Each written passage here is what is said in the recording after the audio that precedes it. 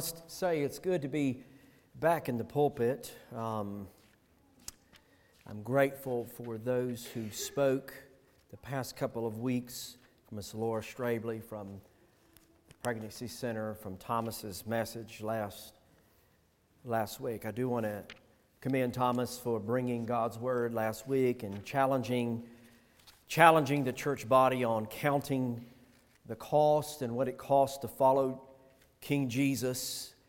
It takes much to follow Jesus. It takes much to follow Christ, and for some, it costs everything.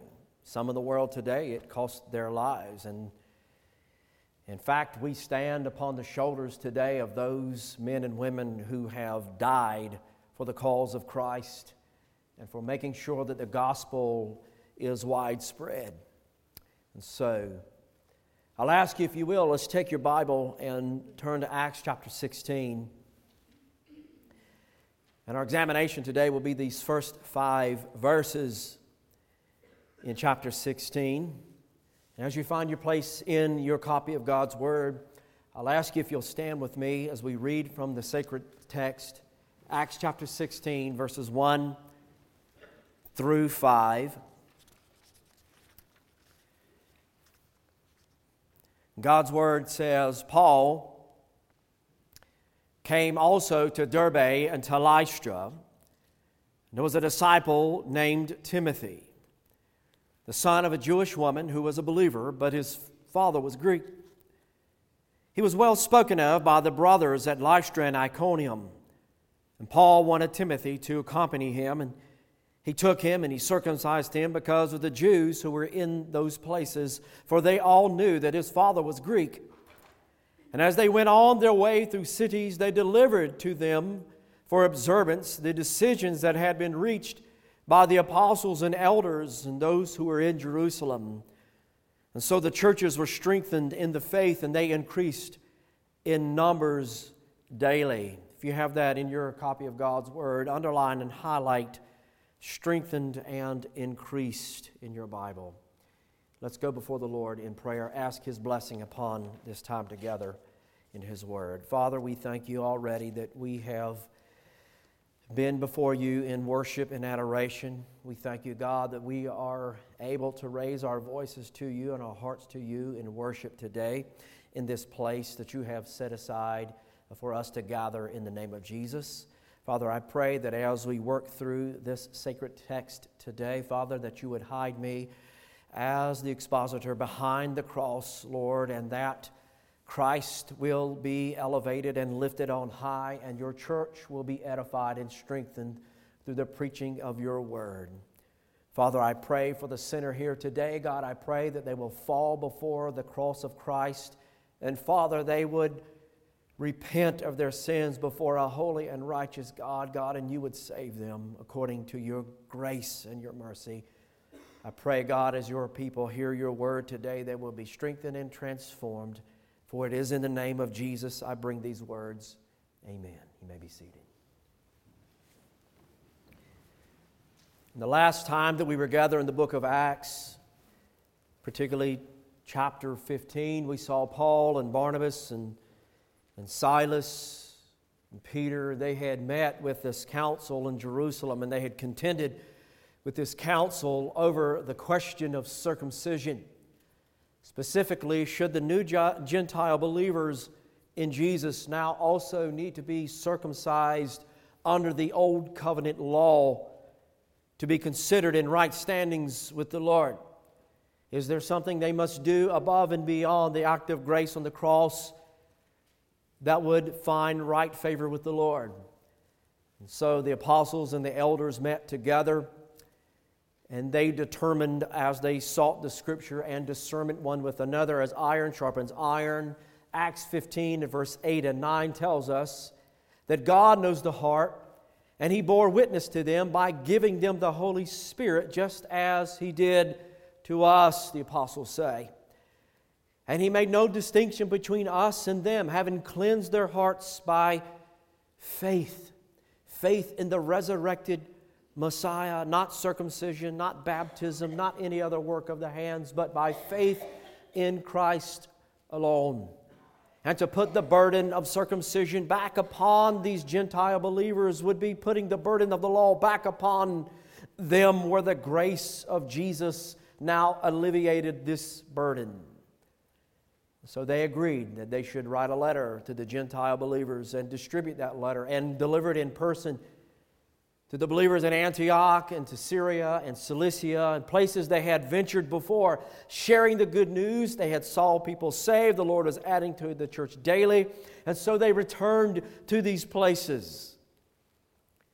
See, they didn't just hear the Galatian people and the Gentile people say a quote-unquote sinner's prayer and walk an aisle and leave them alone. They invested in seeing them mature in their faith in Jesus. They didn't just hand them a tract on how to be a new believer or hand them the gospel according to John and say, read through this and get back with me later. No, they invested in seeing them mature in their faith.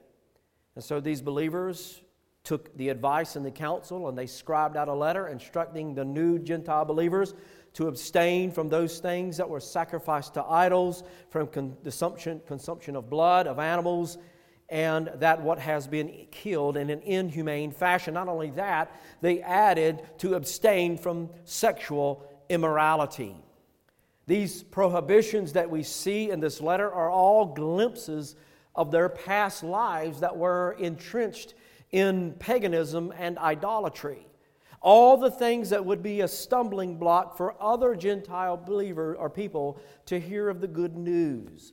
And in order to keep them from being a hindrance or stumbling block to another person, these writers would say, keep yourselves from idolatrous actions. And we would say today, anything that would be a stumbling block or a detour from the gospel, we are to run from those things, to lay those things down.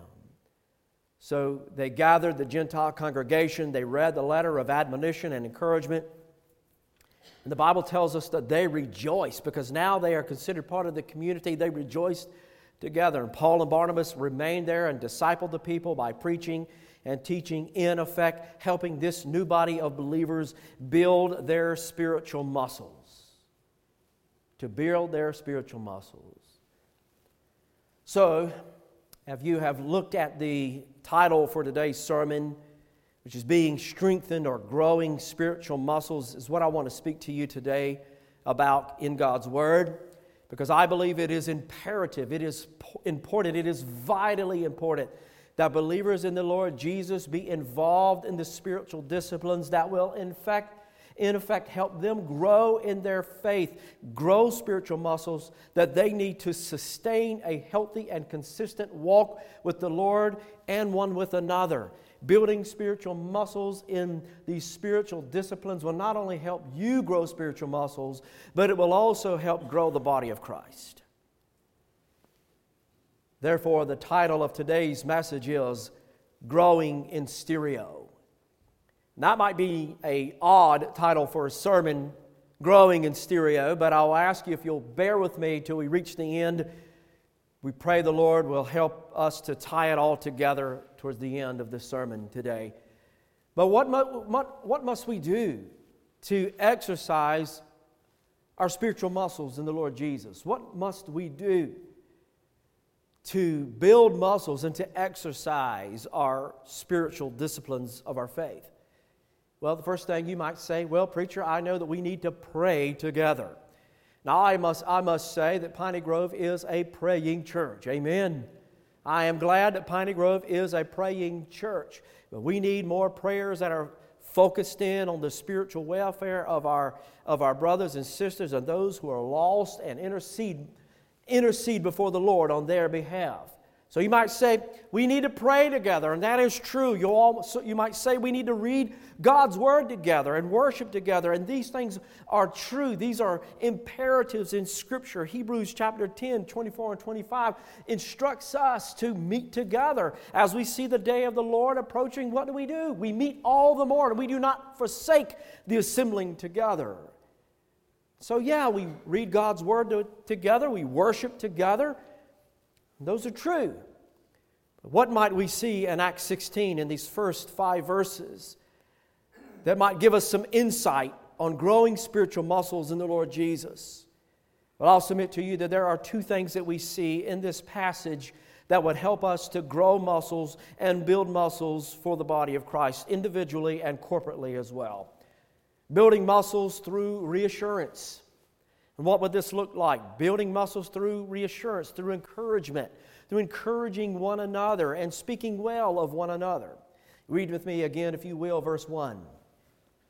The Apostle Paul came to Derbe and to Lystra, and there was a disciple there by the name of Timothy, the son of a Jewish woman who was a believer, but his father was a Greek. So we'll stop and give an introduction here to Timothy.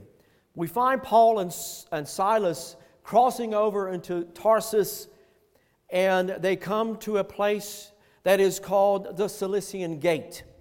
They entered into this southern portion of Galatia, and they arrived at Derbe and Lystra, and as they passed through these territories, as they passed through them, they caught word of a man by the name of Timothy. The same Timothy who was 1st and 2nd Timothy, the letter that Paul wrote to Timothy. This same Timothy. And Paul wrote this letter to his young son in the faith. Now, what do we know from God's Word? What do we know from Scripture? What we know is Timothy had a Jewish mother and a Gentile or Greek father. Timothy and his mother had come to faith in Christ during a previous missionary visit, and Timothy had been showing fruit of spiritual maturity and growth amongst his peers. He was showing fruits of being in Christ and growing in Christ, and he had grown to have a reputation, a good reputation amongst his peers. Now, it would be something similar for us today if we know somebody who is a person who prays in humble adoration to King Jesus. How many people in here know somebody who knows how to pray? Somebody who knows how to pray. Somebody who knows how to intercede and go before the Lord in humble adoration. We might say, well, that person really knows how to pray humbly before the Lord, and you give them a compliment such as that. Or by recognizing a new believer in their walk. How many people in here likewise know somebody today that they can say, man, I can see that God has really brought them a long way in their walk.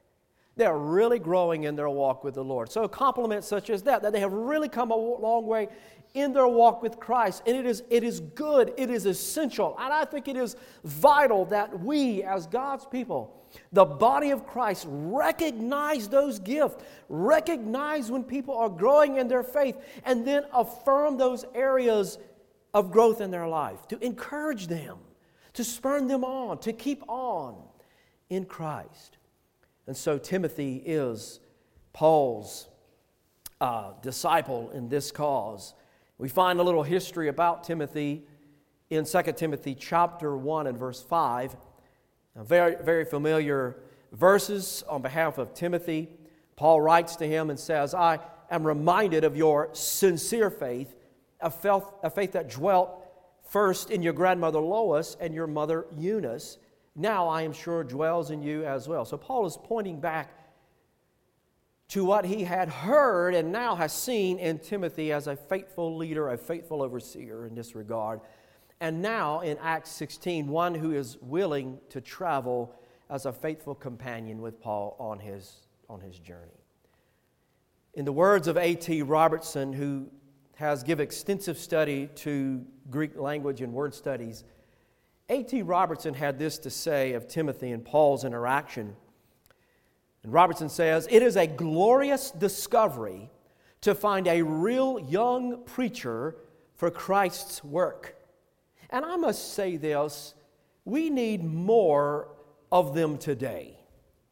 We need more young men who will be young, fine preachers, who will follow the ministry, who will be young teachers, young deacons, young elders, or whatever it might be. More young men who will fulfill Christ's work. It is a glorious discovery. I wish we had 10 to 12 to 15 to 20 young men who would rise up in our local congregation and say, "Preacher, I feel the call to preach. I feel the call to teach. I feel the need to go and make the name of Jesus famous and known in all the world." We need some more men like that.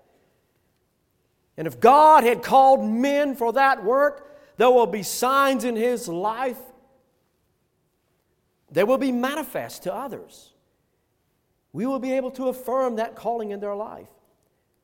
And so it might be time for some young men to lay down their idols and start to pick up their Bibles. Lay down those idols and pick up the Bible. Pick up God's Word and proclaim the truth. We need some young men who will stand and proclaim God's Word. What we also find is that this is a good encouragement to parents to keep saturating your children in truth, to show them how to live out their faith in Jesus. We see this with Lois and Eunice here, Timothy's grandmother and mother. We see this here in their lives. To live out your faith, to demonstrate your faith in a tangible way. It doesn't mean that you, mom, dad, have to be a scholar. It doesn't mean that dad has to be a pastor. You don't even have to be a teacher in a Sunday school class. It doesn't mean that you have to be a pastor or a scholar. Just faithful in demonstrating genuine faith in Jesus. Just faithful. See, Timothy was influenced by Christ, his Christ-following mother and grandmother. And from his childhood, he was exposed to the Word of God. Sitting under the sacred written Word of God, he came to know Jesus as Messiah, and that made him, according to 2 Timothy 3:15, wise for salvation through faith in Christ Jesus. So we are strengthened church. We put muscles on her church by leading our families in the truth of Jesus. If we want to find a robust and strong house of the Lord, do you know where we find that first? In the home of men and women who are living out their faith. But what does this say in verse 2? The Bible says that he was well spoken of. Timothy was well spoken of by his brothers at Lystra and Iconium. And Timothy had began to gather a good reputation already as being mature in the Lord. And Timothy is really the truth that no one is really closed off and isolated and completely sealed off to themselves. Timothy becomes this illustration of what it looks like to live out one's faith in a gospel community. He represents, in a way, Jew and Gentile and the freeing message of the gospel to all people groups the world over.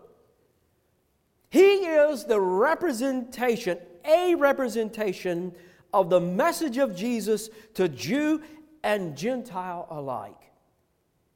He carried a good reputation. Now,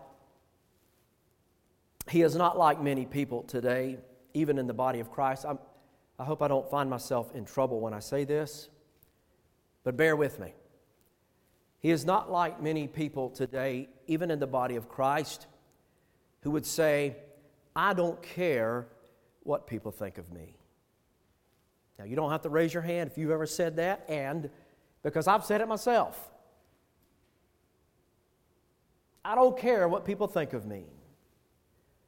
And in a way, this demonstrates a narcissistic, individualistic culture that we live in. But see, we live in a culture that's supposed to be like-minded. So let me say this. You best care what people think of you. We live in gospel community, we best care what people think of us. We have been so inundated with this self-preserved isolationist culture that we can't even recognize the value of living in gospel-centered community together. Why should I care about my reputation? Why should I care about what people think? Why? Because it may just be a stumbling block for someone to hear the good news. Why should I care what people think of me? Because it might be a stumbling block for somebody to hear the good news. Now, I don't want you to hear me saying this, that we should be looking over our shoulder and every twist and turn or walking on eggshells our whole life. That's not what I'm saying at all. But here's something, a simple framework to ask yourself. Because, listen, I'll be the first to raise my hand that I have said that before. I don't care what people think. And I have come to realize if I am going to be evangelistic in my mindset, if I'm going to have a demeanor and attitude of outreach, then I must change the way that I think about that. So here's a good framework. A question that you can ask, and I have asked myself, am I living a life that is glorifying God?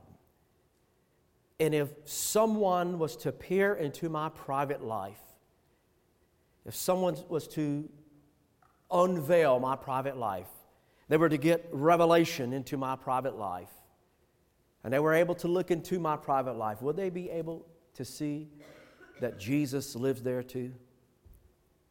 Would they be able to see that Christ is lived out in my home as well as it is in my public ministry?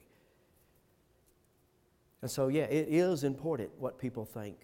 Now, that doesn't mean, again, that we are walking on eggshells and looking over our shoulder and every shadow we're scared that somebody's going to think about, what are they doing? Are they a hypocrite? No, it doesn't mean that. Is your life glorifying God? And if somebody was to look into your life, would they see Jesus in your home? So Timothy had this kind of reputation amongst his peers, not only in his public life, but in his private life as well. He had a reputation of being a devoted follower of Jesus, and he was growing in maturity. The body of Christ is strengthened when we are walking in harmony and encouraging one another. He was well spoken of. It is imperative that people speak well of us. I mean, we're not perfect, nobody is. But I believe that we ought to harbor a character of being well spoken of and mature in our faith. Chuck Lawless had wrote an interesting expose on 15 reasons why people walk away from the church. Now, I don't have time this morning to share all 15 of those. I got the article laying up here if you want to grab a copy of it. I don't want to share all of these with you this morning. I don't have time to share them all. 15 reasons why people walk away from the church. And I want to share just a few of those that I think are important to our message this morning. And why do I want to share these with you? Why is it important to evaluate such questions?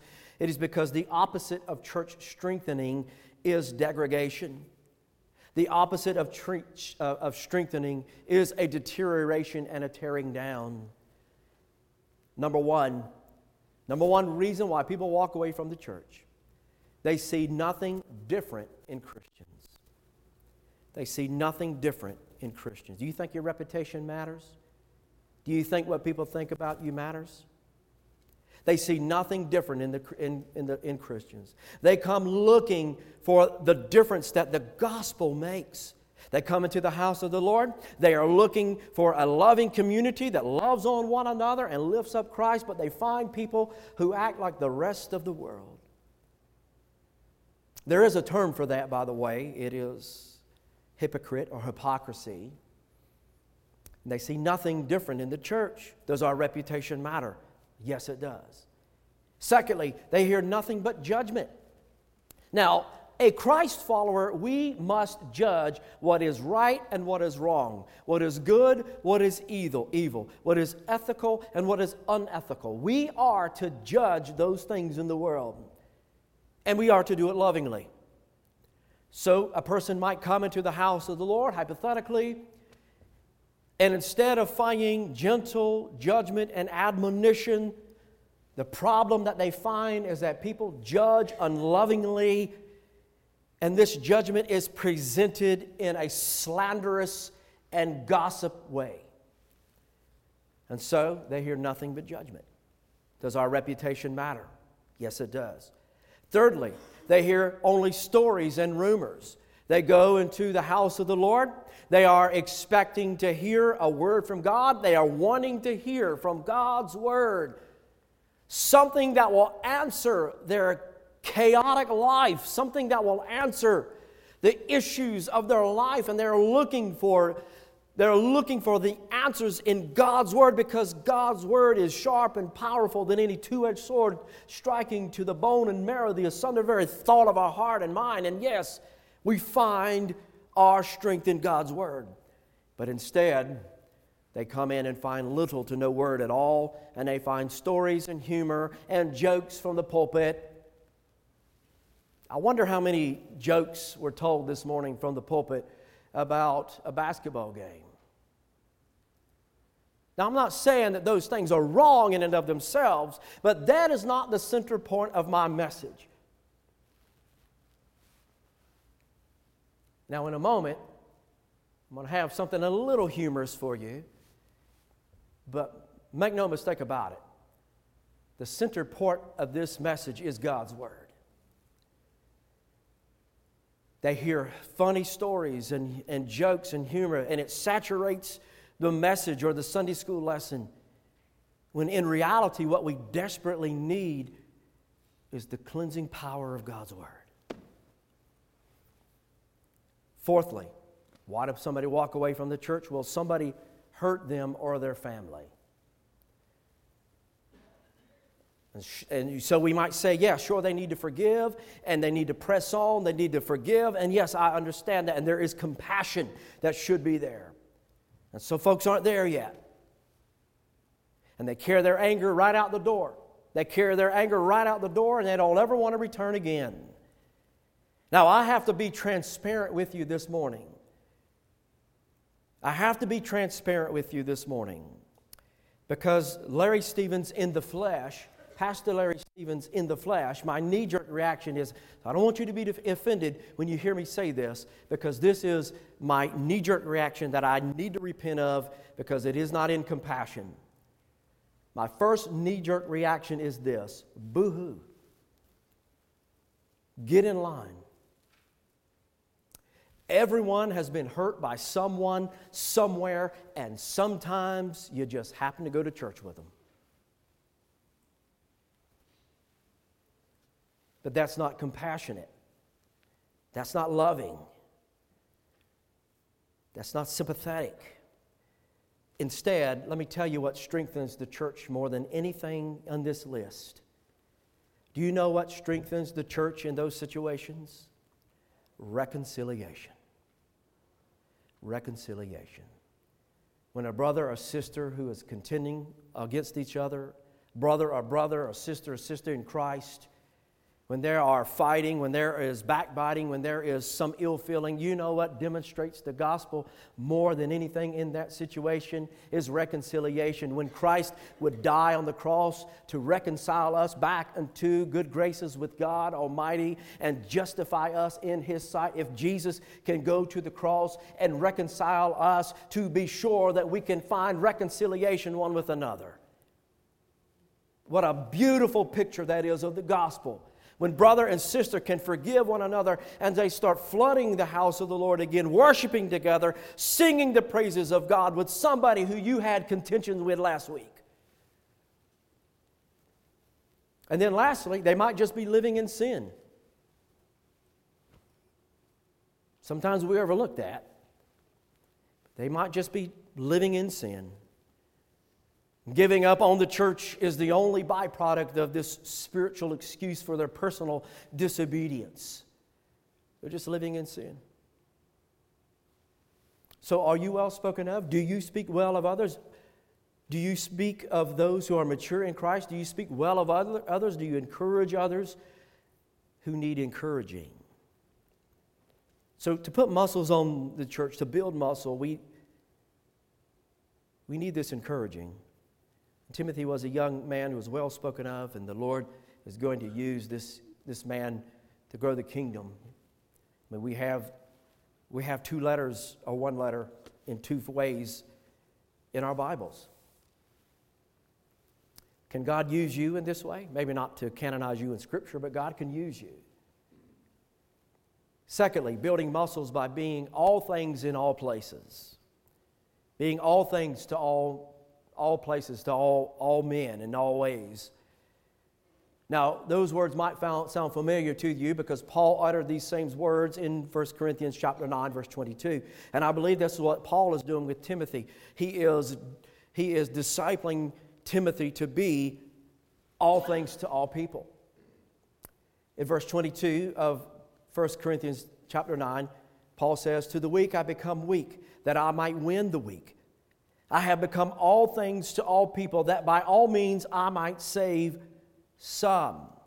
So the Lord is going to use Timothy in his heritage, coming from a mixed home.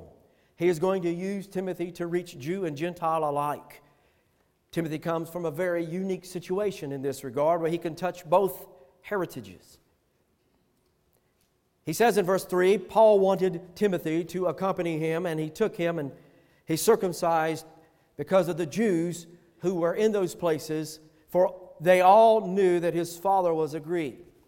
And because Timothy is mixed with Jewish and Greek heritage, Paul decided to circumcise him before taking him along as his junior colleague or as his disciple. Just to know, by Jewish law, Timothy was a Jew, and because he was the son of a Jewish mother, and because he was uncircumcised, Timothy would be considered to be unclean, an apostate, or a sinner. And so if Paul wanted to go into these synagogues and speak and to persuade his Jewish brothers, if he wanted to enter into, which was the custom of Paul, to go to the synagogue and to persuade his brothers and sisters to come to know Christ as Messiah, and if Paul wanted to continue to go to those synagogues and to preach Jesus to the leaders therein, and if he was going to take Timothy along as the disciple, then there could be nothing that could be held against him. And so he was circumcised to give a clear path to the gospel and to deter from any stumbling blocks therein. There's no doubt that some would look at this and accuse Paul of being inconsistent. Paul is being inconsistent here. How so? Well, he had went to the council, the Jerusalem council, to convince them that the Gentile believers were not to be circumcised.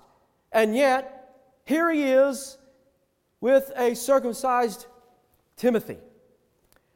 In this inconsistency or perceived inconsistency, F.F. Bruce states this. He says, "Those who deplore the absence of consistency from Paul, they miss the higher consistency which aimed at bringing all activities in his life and thought into captivity to the obedience of Christ." So this had nothing to do with the council in Jerusalem. This had everything to do for gospel clarity, to make sure that there was no stumbling block standing in the way for the Jewish brothers to hear the good news and to see Timothy with him.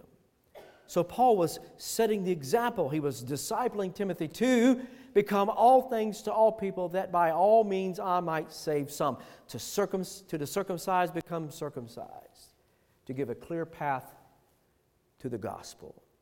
And so now we look at this putting muscle and strengthening the church. We'll see here in a moment. So putting muscle and building strength might mean that you, as the worshiper, as the child of God through Christ, as the follower of Christ, it might mean for you today to exercise a bit out of your comfort zone. It might mean that you might pick up some weights that you have never lifted before. How are you going to build muscle mass? How are you going to build in a weight room if you have your weights before you, if all you do is just walk around and talk about how you're going to pick up those weights? How are you ever going to gain muscle by doing it? How are you ever going to put on any weight of muscle at all if all you do in the weight room is walk around? How are we ever going to win the loss if all we do is talk about winning the lost? So you might have to pick up some weights that you've never picked up before. You might need to witness to people that you've never witnessed to before. Let's look at these last two verses together. The Bible tells us that they went on their way through. They delivered to them, the Gentile, for the observance, the decisions that had been reached by the apostles, the elders who were in Jerusalem. So they passed on this to the Gentiles, and the news that they confirmed to one another that Gentiles need not be circumcised to be considered a believer in Jesus. They passed on all that they had learned. And all the while, they're walking around with a Jew Gentile who had been circumcised. Again, this is not about observing of this law or not observing. This is about a gospel proclamation. And so, yeah, Paul might be pragmatic here because he is being all things to all people. So, yeah, blame him for being pragmatic here. Yeah, sure. And the last verse says, so the churches were strengthened in the faith, and they increased in numbers daily. Again, highlighting these words, strengthened and increased in numbers daily. Now, the reason that the church grew in numbers was due, number one, to the gospel proclamation, but it was also the fact that Paul and Timothy were willing to be all things to all people, and because they had a good reputation. Does your reputation matter? And this became a normal way of life for the early church. What is the normal way of life? The church was growing, and God was adding to her numbers daily. It became a normal way of life. We've already seen this at least 2-3 times already. So now, we go back full circle. We go back full circle to the title of today's sermon, which is Growing in Stereo. The growing part is evident. What is the growing part? It is evident in the text. The church was growing because the true gospel was being preached. Okay, they weren't just telling funny stories or handing out tracts and just letting that be it. They were investing in discipling. And so it was growing because they were preaching the true gospel and discipling. And they had a good reputation. They were well spoken of. And they were people who were willing to get into the trenches of the culture and to be all things to all people, not in a sinful way. That doesn't say that they participated in their sins. They engaged the culture. And so, if you live in a farming community, you identify with the farmers, don't you? Anybody want to bring any peanuts this coming? When the peanuts are harvested, my back door is open. Anybody want to bring some corn? Bring it on by. Identify with the farmers in that way. If you live in a fishing community, what do? You grab a rod and a reel and you go fishing. Or you grab your net. If you live in a race car community, well, there's hope there too. But it is interesting in verse 5 that Luke records that the church was strengthened. And the ESV translates this word as strengthened. And I am a sucker for a good word study or a good word search, especially in the biblical languages. The word for strengthened means firm or solid. Firm or solid. The early church became firm and solid like a bodybuilder's muscle. And when I look at this word closer, I notice that this word is in the imperfect passive of the Greek word stereo. Looks familiar, doesn't it? That's where we gather our word stereo. To be strengthened in stereo, growing in stereo. Today, if I challenged you right now to gather an image, do it right now. You get an image in your mind of a little boy or a little girl showing you that they are strong. What do? They'll show their muscles, won't they? They'll show their muscles. Gather that image in your mind of somebody who says, I'm a strong little boy, I'm a strong little girl, maybe you get an image of a bodybuilder or something like this.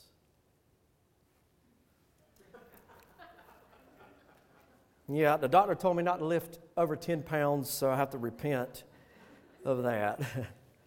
You can go past that slide, Tim. So yeah, you might get a picture of somebody showing their biceps or flexing in this regard. Both arms flexed out in stereo. Being strengthened in this way, showing that they are strong. So for the church to grow in stereo, to be strengthened on all sides, she must have her members spoken well of, be willing to go out of their comfort zone with the good news of Jesus, be all things to all men, not in sin, be all things to all men, and simply just be faithful to the gospel. Just be faithful to the gospel. So are we willing to grow in stereo together? Are we willing to be strengthened together? Now let me say this. Maybe for somebody here today or somebody listening online, I'm convinced that some people are not strengthened because they use Jesus as their rebound relationship. What do I mean by that? Well, what do I mean by that is when people only court or only date the idea of Jesus when there ain't nothing else better to do. They are dating Jesus or courting their idea of Jesus or church when there's nothing else going on. When you get a new man, when you get a new woman, you get a new wife or a new husband, and then you forget you got a church family, and they put Jesus back on the shelf where he was at before they ever got involved with anybody anyways. And so, let me say this. Jesus will not be put on the shelf. He's either going to be first in your life or he won't be anything. And maybe that's the reason why some folks aren't strengthened in their walk with the Lord. They're picking up idols instead of picking up the mantle of Christ, and they're not growing any bit of muscle in their walk with the Lord. So, church, I would say this in closing. We must make serving Christ priority in all that we do, in building muscles. And yes, it does matter what people think. Don't let the devil fill your head with that. We're in a community of believers, and it certainly does matter. If you want to make much of Jesus, if you want to tell somebody the sweet story of Christ, if you want to tell somebody the gospel, they'll never ever listen to you if you are living in sin and they know it. Now, the Lord used Timothy in his youth, and he can use you as well. The question is, will you be used by God? Will you be strengthened? And let me say this. If you want to be strengthened in your walk with the Lord, he will walk with you. He will give you the tools to do so. And he has done that, not only in his word, but in this community as well, in this gospel community. Let's grow together in stereo. Amen. Let's pray.